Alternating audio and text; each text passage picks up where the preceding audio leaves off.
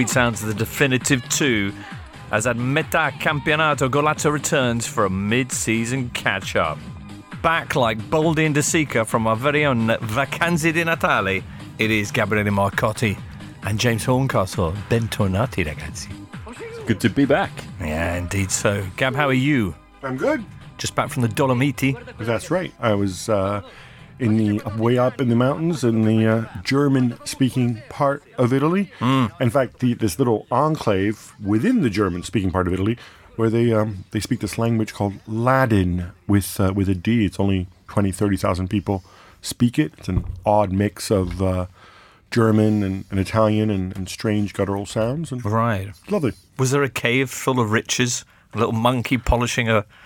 yes, yeah. I knew you were going to go there with that. No, funny enough, no. Okay. The lads. Nice. Yeah. We're midway through the season. And we've got a lot to talk about in this Golazzo. We've got Aaron Ramsey, and it's still not quite official, but pretty much official, move to Juventus, and what that might mean, how that might work. We've got the precedents, the Welsh players who've gone out to Turin, like Ian Rush. I know you've got some stories about him, Gab, and John Charles, and exactly what his connection with David Icke was. We'll be coming to you for that later on, James. We'll be talking about other transfers that have and maybe will happen. But first of all, let's begin with a little catch-up on what on earth the state of play is after 19 rounds.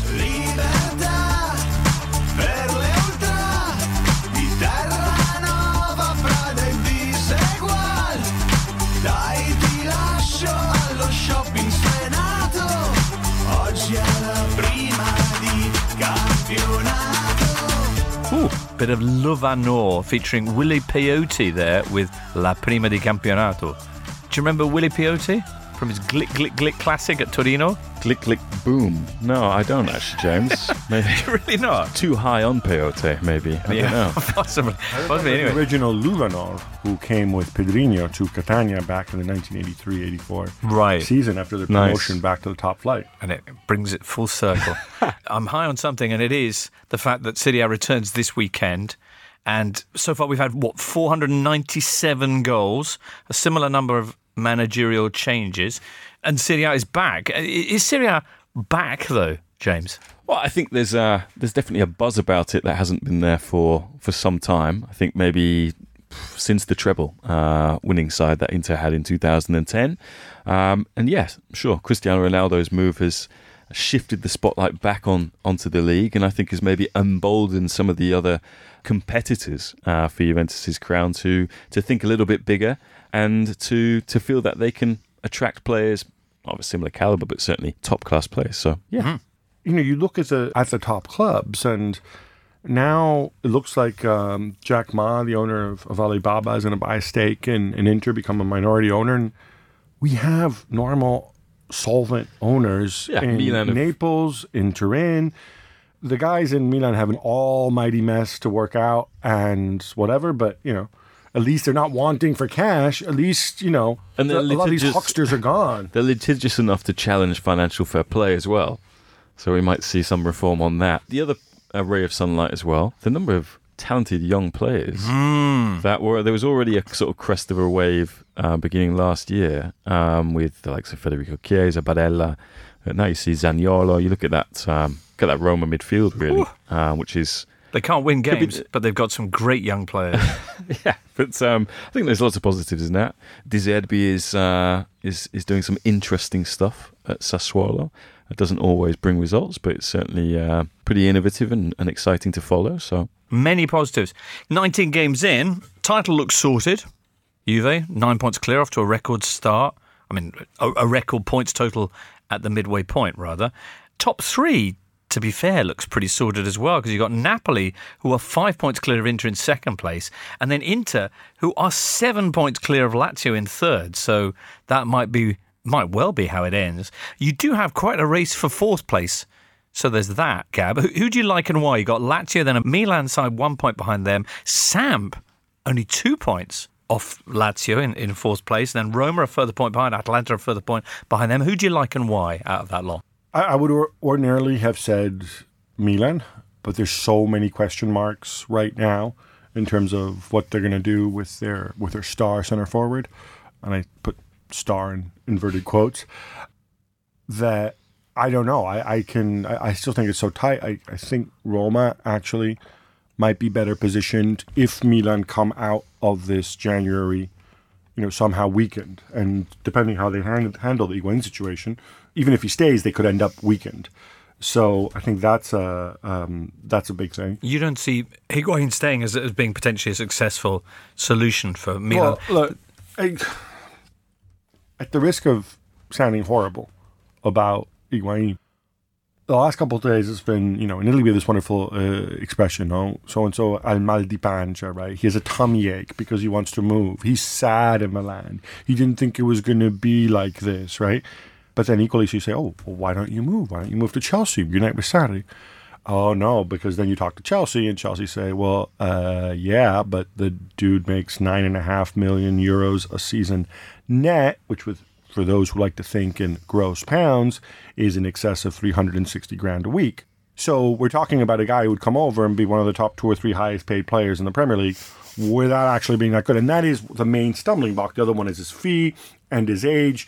If you're so unhappy, what you do is you go to Juve and you say, hey, Juve, tear up my contract. Okay, Milan, I hope you get somebody else in, and I'll come to Chelsea for a massive pay cut, but I'll be happy because, my tummy ache will be gone. He ain't going to do that. He's going to have him, and he's going to have his stupid brother on Instagram yakking away. And does that mean that the Milan's move, which there's a lot of noise at the moment, for Piontek of Genoa, that's not going to happen? Well, I think Milan... Milan... You're not going to keep Higuain inside contact, right? No, I think the reason why Milan have sounded out Genoa about the prospect of signing Piontek in the January transfer window is in anticipation of a possible move away for Higuain. If you go back to the press conference he gave when he signed for them in the summer, he said, the reason why I chose Milan and not Chelsea is because Chelsea, I never got the feeling that anyone at the club, apart from Maurizio Sarri, was convinced about signing me. At Milan, it's completely different. Everyone's shown me the love. That's what I need. And instead, over the last few weeks, you've heard Leonardo basically say, well, we're only going to sign him if we get into the Champions League. He needs to get his head down, start taking some responsibility and pedal. And, really since a game that I was at, the Milan-Juventus game, where he missed a penalty and then got sent off and had an incredible tantrum, he hasn't really been the same player. No, 2 months without scoring and then finally finding the net again in the last round before the winter break. The arrival of Lucas Paqueta from Flamengo. Packet man. Yeah. Is that something you're excited about? Do you think that's going to have a big impact on Milan, seen as a kind of a new Kaká potentially? I've only seen this guy on YouTube. I'm not sure. The big debate people are having is what struck you about Kaká is that the minute he arrived, he had the physicality, he had the quickness of mind and of execution to instantly fit in to European football. Right, he was seen as a European player. And some of it is a bit sort of stereotyping and cliche. With Paqueta, I'm not 100% sure that's the case in the sense that, the first outing, I couldn't really tell very much. We'll know more after Saudi Arabia. But, he looks like a guy who's very skillful, but it might take him some time to get used to the rhythm of the game here in Europe. Luckily, he's arriving in a settled club that... Exactly. Well, yeah. James, to continue the Kaká comparison, his brother has gone and started training, or he had a trial with Berlusconi's new club Monza, in very much the kind of style of Kaká's brother, Digao. So you would have said Milan ordinarily. You think Roma maybe might be the beneficiary of a second half of the season wobble, Gab. What do you think, James? I think Roma should be the team taken most seriously to finish fourth, because they've been there, done it before. They always seem to find a way. I think they've had a lot of injuries over the first 4 months of the season. I think those players are now beginning to come back, although they have just lost Perotti, who I think Perotti's been a big miss for them. He's one of the few players who can actually go past defenders in 1v1s.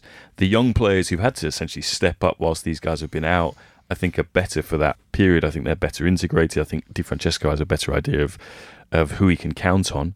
And they've still got certain players who you look at and you think they can maybe start to catch fire. Like, we haven't really seen Justin Kluivert do that yet. But the likes of Zaniolo, Pellegrini, Lorenzo, who's back from injury, I think is really good. Schick started scoring goals. So I think Roma should be the team that finish in the top 4, although I do have a soft spot for Atalanta making it. I mean, they've got Ilicic, who's back from this virus, and he just keeps scoring hat-tricks, and he's ludicrously talented. Papu, and then you've got Duvan Zapata, who cannot stop scoring. 9 goals in his last 6. Yeah, and that team has a lot of depth to it, because, I mean, they've planned for... last year they were in the Europa League. This year they would have got into the competition had Andreas Cornelius not screwed his penalty up against Copenhagen. It's his former club, and was then sold the next day. I think Atalanta are the one team outside of sort of Roma, Juventus, Napoli and Inter who take points off the big boys. Lazio don't do that. Lazio they're fourth. I think they're maybe 4 or 5 points behind where they were last year. They're not scoring anywhere near as many goals. But if Luis Alberto and Milinkovic-Savic start to click again, then maybe they can go on a run. But I would say Roma and Atalanta are my kind of picks for that final 4th spot. At the bottom, meanwhile, bottom 3 currently are Chievo, who finally got their first win of the season. When was it? Was it October or November before they got out of minus points? It was November time. It was November under... They also did that weird thing that Benevento did last year, which was not win a game until the final game of the calendar year. Right. As though that's just like a kind of, we can't live with this shame. It's enough already. So Chievo, bottom of the table, they're 8 points from safety. Frosinone are looking equally dramatically placed, 6 points from staying up. Bologna are only 3 points off making it back into the safety positions. Above them, I mean, basically the bottom 8 all look risk. You've got Empoli 3 points clear, Spal, who are 4 points clear, Udinese and Genoa 5 and 7 points clear. Who do you see most at risk? Is it going to be the bottom 3, Gab? Anyone in danger of dropping in? And if so, why? I mean, there's strong rumors we're about to see a big shake-up at Bologna with Joey Saputo getting involved, and, Bigon's going to go, and... Bigon's useless. So Bigon is the DS at the moment? Yeah. And Pippo Inzaghi is the manager? Yeah, I would assume that... As we record this. People might go as well. And I think if they can sort it out, I mean, this is not a team that should be anywhere near Serie B. At that point, you are talking about Empoli would be in danger. I think Spal are a good side. I think they have good players. I think they play nice football. Empoli play decent football too, in fact. But obviously they don't have the resources behind them that Spal has. So I would probably lean towards Empoli if Bologna can sort it out. Udinese, they'll get help if they need it. And much as I wouldn't mind seeing Genoa go down, just to hear another Preziosi rant, not going to happen. Okay, James? I think Empoli will stay up because they score enough goals, and that was the problem when they last went down under Matuscello. And Ciccio Caputo, who for years just could not... He's a player and a half, that guy. Who for years could not do it in the top flight, and was just seen as the guy who got you 20, 30 goals in the second division. He's been brilliant for them this season. He also makes his own beer and gin. So yeah, he's very much in my good books. Is that illegal, making your own gin? Make your own beer, fine. I give you those micro. Well, I mean, it's for manufacturers. Pirlo makes his own wine, so Who does? Pirlo. And Bazar. But he owns a vineyard. That's different. Gin is different. Gin is like one step away from moonshine in the basement. Or no, I don't know much about it. Anyway, Gab to make his prediction come true is trying to bust Ciccio Caputo for making moonshine here. And also, Empoli's midfield is fantastic, no? With Krunic, Zajic, and Hamid Traore, who's going to go to Fiorentina at the end of the season. So I think they'll stay up. I think Bologna will go down unless something dramatically changes, because they are awful to watch. They don't score any goals. And I'm not really enthused by some of the signings that they've made in January. When you hint darkly, Gab, at major changes there, is there any big names that we should know about? That was the rumor. I mean, I don't know much about it. The rumor is that Bigon gone, probably Finucci, the chief executive, possibly even, I was told, Marco Di Vaio, which would seem odd since he's basically, Saputo's brother from another mother.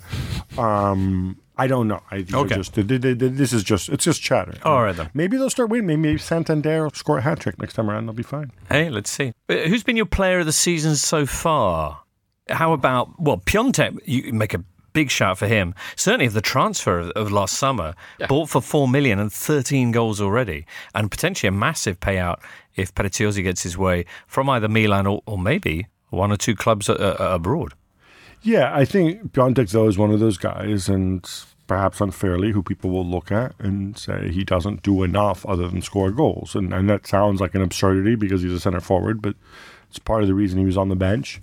Piątek certainly has a case. I put him in my I made my team of the year for ESPN FC, and I did put him in there, even though it meant leaving Quagliarella out, which made me a little sad. Is my player of the season so far because he's 36. He keeps scoring ludicrous backheel volleys, and should be in the next Italy squad and leading the line in Euro 2020. People of the Totally Football shows, you know what you could be listening to right here? You, your company, your product, out here in front of hundreds and thousands of listeners who are mostly men between the ages of 25 and 44. As well as the twice-weekly Totally Football show, we've got a network of other football shows. There's Galazzo for the discerning cosmopolitan listener. There's the Totally Football League show for the loyal hardy listener. And there's the Totally Scottish Football show for your listener who likes those big square sausages. And we've got even more podcasts on the way in 2019. Some of them not even based around football or indeed sport. To discuss advertising on one of the Totally Football shows or across the Muddy Knees Media network, email sales@muddykneesmedia.com. We reach well over 1 million pairs of ears each week, and now you can too. Email sales@muddykneesmedia.com.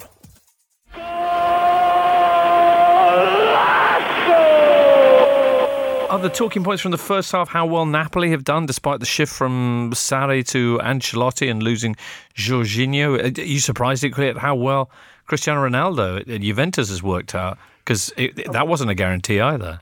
I'm very surprised. Not that Cristiano Ronaldo's done well, but there's weird things that pop up. The guys at StatsBomb put out this data, and somebody did a piece on it in Corriere dello Sport today, actually, with this big graphic about how this season in Serie A, after 19 games, he's taken 50 shots from at least 20 yards out. Last season at Real Madrid, after 19 games, he had taken 23 shots. That's a massive, massive difference, and I think it has a lot to do with the way Juve plays. And I think a lot of his shots, some of it has to do with the fact that, maybe Italian defenses tend to sit deeper, and so there's more of a clogged area in some cases. But I think a lot of it is also, a lot of those shots come when, Juve are 1-0 up. They're playing on the counter. Cristiano, they clear the ball. Cristiano gets it, looks up, looks around, and says, well, I could pass, but there's nobody here. So I know I'll just go and I'll shoot from 30 yards out, And he's taking the same number of shots this year as he's taken last year. It's just that his shots are all from much further out. And he's taking free kicks, nearly all of them. I think 13 of Juventus' 19 in the league, which when you've got Pjanic and Dybala and even Bernardeschi, if you want to throw him into the mix, two of the best free kick takers in the league, maybe Europe's top 5 leagues as well. I think in a tight game against Atletico in the round of 16 of the Champions League, who would I rather have standing over a free kick than Cristiano Ronaldo? Definitely Miralem Pjanic. Maybe it'll come down to that. I think the other thing to talk about with Ronaldo is he's played 71% of the minutes that he played in all of La Liga last year. The first game that he actually sat out and he then came on and got an equaliser was the Atalanta game just after Christmas. I wonder whether he can play as often as he has been doing up until now. Because usually at Real Madrid, Zidane managed him in a completely different way. In the second half of the season, he was on fire. Okay, Allegri said he's not been going to join up with Portugal for international duty in that 6 games that he would have played that he's missed. But he's 33. I mean, he's an incredible athlete, great professional in terms of how he works and keeps himself in shape. But that's a lot of minutes he's already clocked up, I'd say. This free kick thing, so just to go back to that, is funny because obviously I think at Real Madrid there was one sequence where he went 50 free kicks without scoring, something like that. So this year, I have the numbers here, also courtesy of StatsBomb. In Serie A, he's taken 14 free kicks. One of them was off target. Is that the one that hit the corner flag? Yeah, probably. 3 of them were saved, and the other 10 were blocked, presumably by the wall.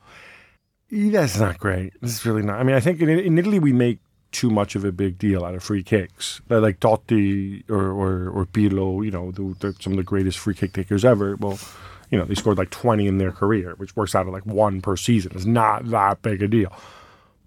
But it is funny at Juve. Well, you do have Miralem Pjanic, who does chip in with a few.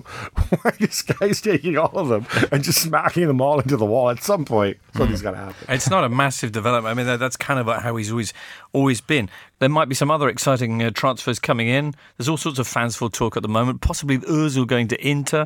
Napoli are keen to bring in Chucky Lozano. That would be a fantastic move. Oh, That'd be great. Awesome. Yeah. We mentioned that Piontek might be on the move. Maybe Icardi might leave Inter. The contract wrangling is still going on there. There have been one or two other moves we should mention, like Luis Muriel, who's joining Fiorentina on loan from Sevilla, and Gabbiadini going back to Sampdoria to team up with Quag and De Frel. This is the theme of the January transfer in Italy, is that basically all these players who used to play for Samp, like Soriano, Sansone, it's kind of been dominated by those guys. I'm quite excited just by watching his 2-goal performance in a friendly. I'm interested to see. I think that went on YouTube about Muriel, and everybody loses their mind. And but I'm interested to see what impact that has on someone like Giovanni Simeone. Can they play together? I know we all love Giovanni. I mean, I adore Giovanni Simeone. I liked him even more when he had that funny haircut. Because you look at him and you. I don't say he plays like his dad would if his dad were a forward, but in some ways he kind of does. But he's had a really horrendous year. Yeah. And I think it's really, I think that's at the heart of Fiorentina's problem. So it'll be interesting to see how Muriel goes. Not that Muriel's the most reliable guy in the world either, but it could be an interesting dynamic there. I remember Di Natale saying that, he obviously played with Muriel. He played with Alexis Sanchez. And he said that were it just to come down to talent, Muriel is a more talented player than Alexis Sanchez, but he did not have the right head on his shoulders. He would go away, come back 10 kilos overweight, and just basically sat on his backside when he should have been sort of committing and applying himself to make the most of his talent. So there you go. The other big signing, of course, made by the boys who've taken over at Palermo, bringing in Dean Holdsworth. Yeah. Fresh from his success at Bolton. He's going to be... What is he going to be? Apparently he went on LinkedIn and put sporting director of Palermo, at which point the actual sporting director of Palermo kind of lost his... Rino Foschi. Foschi, sorry. Kind of was like, hang on a minute, I'm the sporting director. So then I think there was an amendment, which was sporting director of the company that has taken over Palermo. Right. Okay. Ruffling a few feathers. It's really funny. There's an Instagram account. I don't know if it's the Palermo one or if it's his one, because I was a bit skeeved, so I didn't actually click on it. But it shows him in a room behind a desk, and it's bilingual, right? And the English one is like, Dean Holdsworth, hard at work, bringing in new players, blah, blah, blah. And then there's the Italian version of it, which looks like it was put through Google Translate, but like those, those early season Google Translates from like, the ones the ones from like 20 years ago that made even less sense than the ones now. The whole thing just seems so incredibly half-assed. Are they still top of the table? Yeah, they are. And they've got 5-point lead on Brescia, Cellino's Brescia. But yeah. Just you can't even really root against them because then you don't want... Seriously, who do we want? I mean, honestly, I want somebody semi-normal. What? We all got to get behind Pescara. Verona back top would be 6, nice. Palermo, Brescia, Pescara, Lecce, Hellas Verona, and Benevento. We haven't talked about managerial changes, probably the most exciting of which was the extraordinary business at Chievo. 7 managers, I think, there have been 7 changes. Genoa naturally lead the way with 3, although Chievo are doing their best, thanks to Ventura turning up after his time in the wilderness following. Really resurrected his reputation, didn't he? So he basically failed to get Italy to the World Cup, 0-0 draw at San Siro with Sweden, disappears, comes out of hiding to take over Chievo from Lorenzo Danna, and stays, 2 games? I think maybe 1 or 2 more than that. Was it? But then just wasted their time, to use Sergio Pellissieri's sort of words. And then resigned after he picked up his first point. Yeah, didn't even get to eat the Pandoro. Poor chap. Okay, lots of other changes as well. And as you suggest, Gab, there will surely be more to come. Pippo Inzaghi looking particularly at risk there at Bologna, just inside the bottom 3. But one of the biggest developments over the Christmas period was the fact that Aaron Ramsey had chosen Juve as his next club when his contract runs out at Arsenal in the summer. How's that going to work? Let's move on to that hot topic after this. You're listening to Galazzo, the totally Italian football show. Well, he's been at Arsenal since the age of 17, and now he goes to the top club in Italy, one of the top clubs in the world. How is it going to work? How do you see him fitting in there, Gabriele Marcotti? Well, I mean, we've seen this from Juve, right? They have a thing for taking veteran midfielders on free transfers or nearly free transfers. I mean, free transfers, obviously, we saw with Khedira, we saw with Emre Can, we saw with Aaron Ramsey. Matuidi, they paid a fee, but again, it was a contract running down type situation. So they obviously value veterans. If you were to ask me, draw up the starting 11 next season and tell me where Ramsey is, I couldn't tell you. And I'm not, I suppose the thinking is he's box to box. So maybe Pjanic and Bentancur, Pjanic and Can behind him. I think it's one of those things where, and we've seen this from Juve, hey, look, we got you a very good player. We can move Khedira out. This guy's going to now be part of the rotation. You go figure out how it works because you've got Dybala to think about. You've got all sorts of things. The one other thing that's worth noting, and there was an excellent column in the Times about this on Monday by me, about the wage situation, right? It was reported that, oh, look, he signed for £140,000 a week. Now, Ramsey currently makes £110,000 a week, right? Nobody in their right mind would think that he just moved for a 30 grand bump because presumably could have gotten that here in the Premier League. The reality is that number was taken from reports in Italy, which we don't know if they're true. It seems plausible. It seems a little high to me.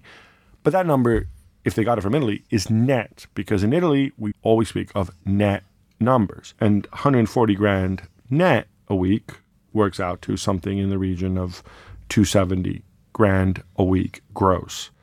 That is an absolute monster amount of money. Right. It would be one of the top 5 or 6 salaries in the Premier League. He's 28. He's 28 years old. And there's one other factor in this, which is worth noting. We don't know what sort of commission his agent gets. But this is the downside, right? We call these free transfers. But we know how much Emre Can's agent got when he delivered Emre Can on his with his free transfer because Juve had to go and list it because they're listed on the stock exchange. And 16 million euro. About £13.5 million, right? So you look at this from Juve's perspective, you're bringing in a 28-year-old. Again, if these numbers are accurate, and they might be off, you're basically paying him about £13 million over 5 years, and presuming his agent's not a fool, maybe he won't get £13.5 million the way Emre Can's agent got, but I'm assuming he would presumably get at least 6 or 7 million.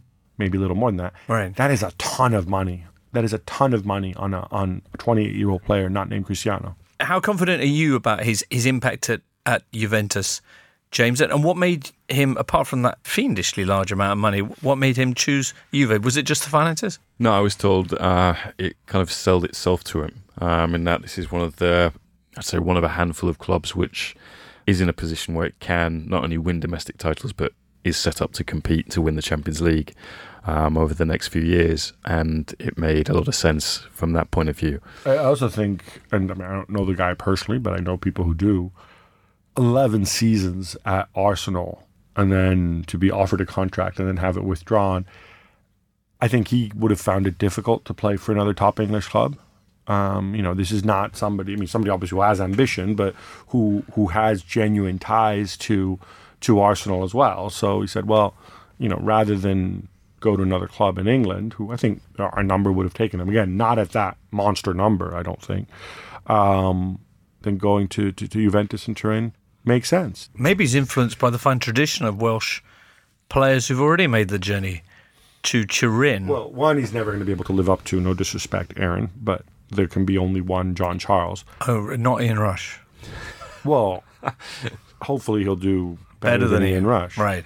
Although I sat down with Ian Rush, and he says a couple things. It's like a foreign country. Okay, first of all, it's like a foreign country. He says he never said that. He never said that. He never, ever, ever said that. He's like one of those guys who goes to play in another country and claims they were badly translated. Yeah.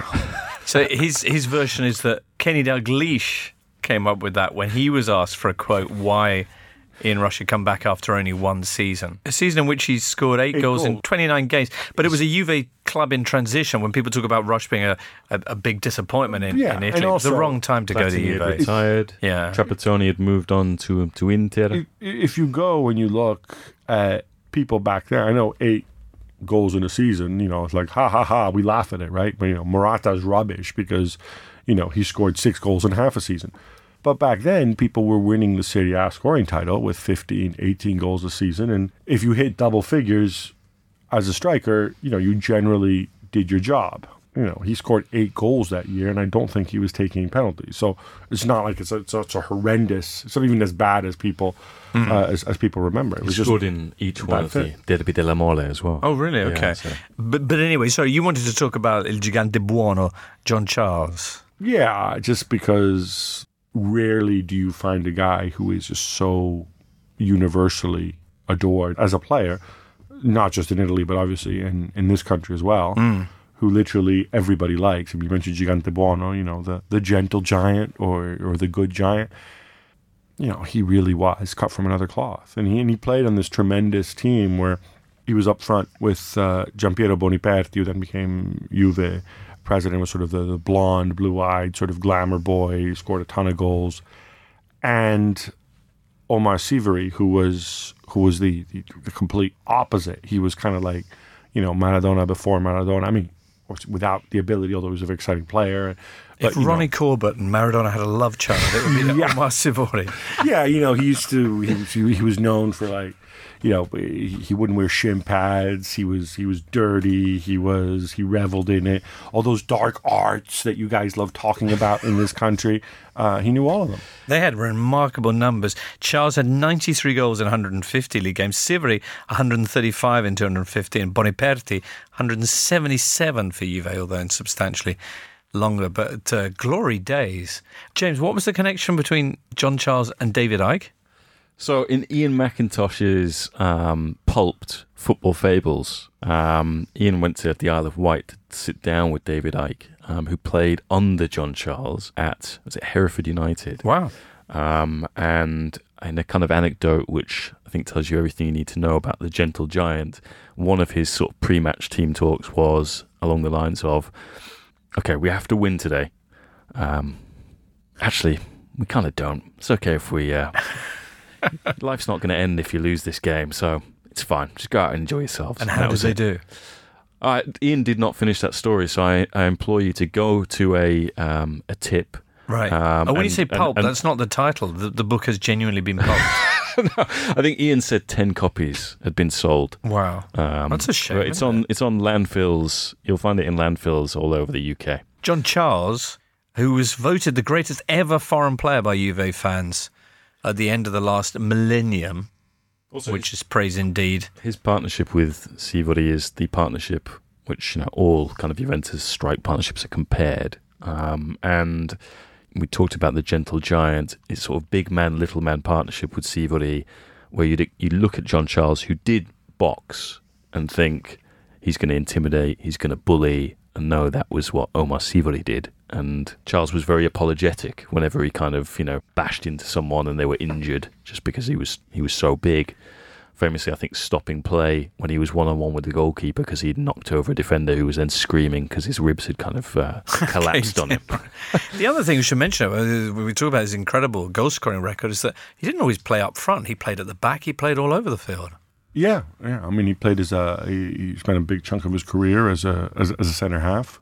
And again, it's just weird that you rarely get great footballers, and people will tell you he's a great footballer. The people who saw him are, one by one, they're all dying and passing away, and there's a very limited YouTube. But you really get somebody where everybody who knew him speaks or played against him or watched him, speaks so highly of him, and he really was sort of this universally loved gentleman. And it's hard to find that, I think, in Italian football and in here in this country as well. Maybe Ramsey brought, it looks like, Tucherin by Umberto Agnelli's son, the man who broke the bank for John Charles back then. Maybe he'll prove to be equally popular. Yeah, and by breaking the bank for John Charles, what the West Stand at Ellen Road had burnt down, and they used the money that Juventus paid them for John Charles to rebuild it, and that's why the Old West Stand is now known as the John Charles Stand at Leeds United.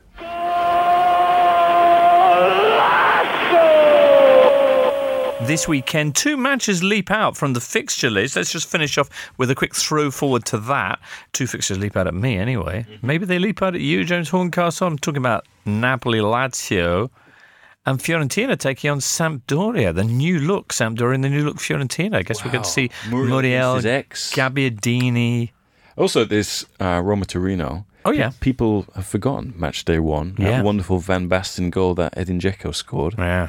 But yeah, I would say the highlight of this round has got to be Lazio-Napoli. Yeah. Just because is it Lazio-Napoli or Napoli-Lazio? It's one or the other, James. I think that's how fixtures work. Napoli-Lazio, that's what I'm going with. But yeah, Chidi Immobile with that. That was at the Stadio Olimpico back on match day 1. Yeah. With that remarkable... Why is it he only ever plays well for like 2 clubs, Torino and Lazio, and anywhere else is just a bust? Why is that? He played well at Pescara. Oh, he did. Yeah, that's fair. Yeah. Confirmation there. Napoli are at home. Brilliant. Napoli technically could still close the gap on Juve, and they certainly need to keep Inter at bay because there's only a teeny-weeny 5 points between them. Lazio, though, really facing competition. Huge match for them. I think even John Charles would say that's a must-win fixture for the Laziali. Also, just to go back on Napoli quickly, James, remember their start of the season, they did a lot better than people expected because they had a really uphill start against a number of their top 6. So, yeah, if they can get through this gauntlet, then, maybe there might be a faint flicker of a title race. Oh, yeah, for sure. Only the 9 points. Unless Atletico knock Juventus out of the Champions League, in which case it probably may well end up being lights out. I mean, look, Juventus are a better team, but I'm with you, James, if what you're saying is that if Juventus go deep into Europe, if they get some tough draws of the kind that, in Italy we talk about sort of, energia psicofisica, so like psychophysical energy, like mentally draining, blah, blah, blah. You could see it happening, right? I mean, it's unlikely, but it's not out of this world, is it? No. Yeah, it is. It is. Are Napoli going to sign Chucky Lozano? You guys got really excited about that. Not for this window, I don't think. Right. No. I think the guy that they might sign, and they're close to, is at Celta Vigo, the wonderfully named Stanislav Lobotka. Oh, yeah. He sounds like he could be a Bond villain. Absolutely. Lobotka. Yeah. And the other game I mentioned, Fiorentina, who must try harder, taking on the freewheeling Sampdoria, who've just been fantastic so far this season, huh? They have. When we say Fiorentina try harder, this is a very young side with Fiorentina, and people, I think, often forget that with a coach who's a very good coach, but maybe not the ideal coach to motivate and get the best out of, I don't know if you agree, out of younger players. Stefano Pioli. Yeah.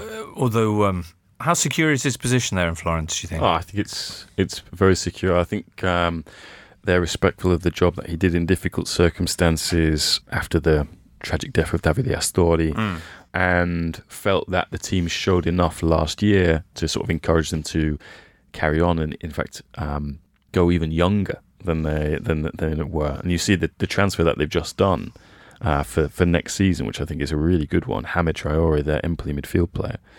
I think as long as they start scoring goals, because the defence is pretty good. Milenkovic, Petzela, Victor Hugo and Biraghi is a good back four. So I think Milenkovic is a player. Milenkovic is, yeah. I mean, he's kind of playing out of position as a right back. So is this one home or away for Sampdoria? Away for Samp, which was a massive problem for them last year and is now not so much a problem. They've done pretty well on their travels so far this season. It's a good example of a manager kind of learning, I suppose, on what approach to take, because that was where I think Samp's chances of qualification for Europe fell down last season. So we'll have to see. We'll return with another Golazzo next Wednesday, when we can talk about all sorts of excitements from the weekend, but also delve back into the past once again, do some raiding of those lost archives, Gab.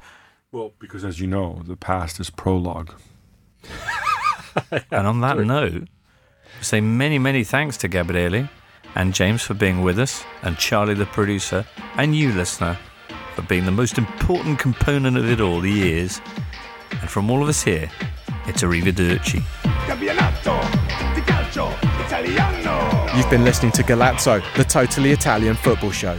It's a Muddy Knees Media production, and for sales and advertising, please email sales@muddykneesmedia.com. Check out our other football shows on Apple Podcasts, Spotify, Audio Boom, and everywhere else you get your audio on demand.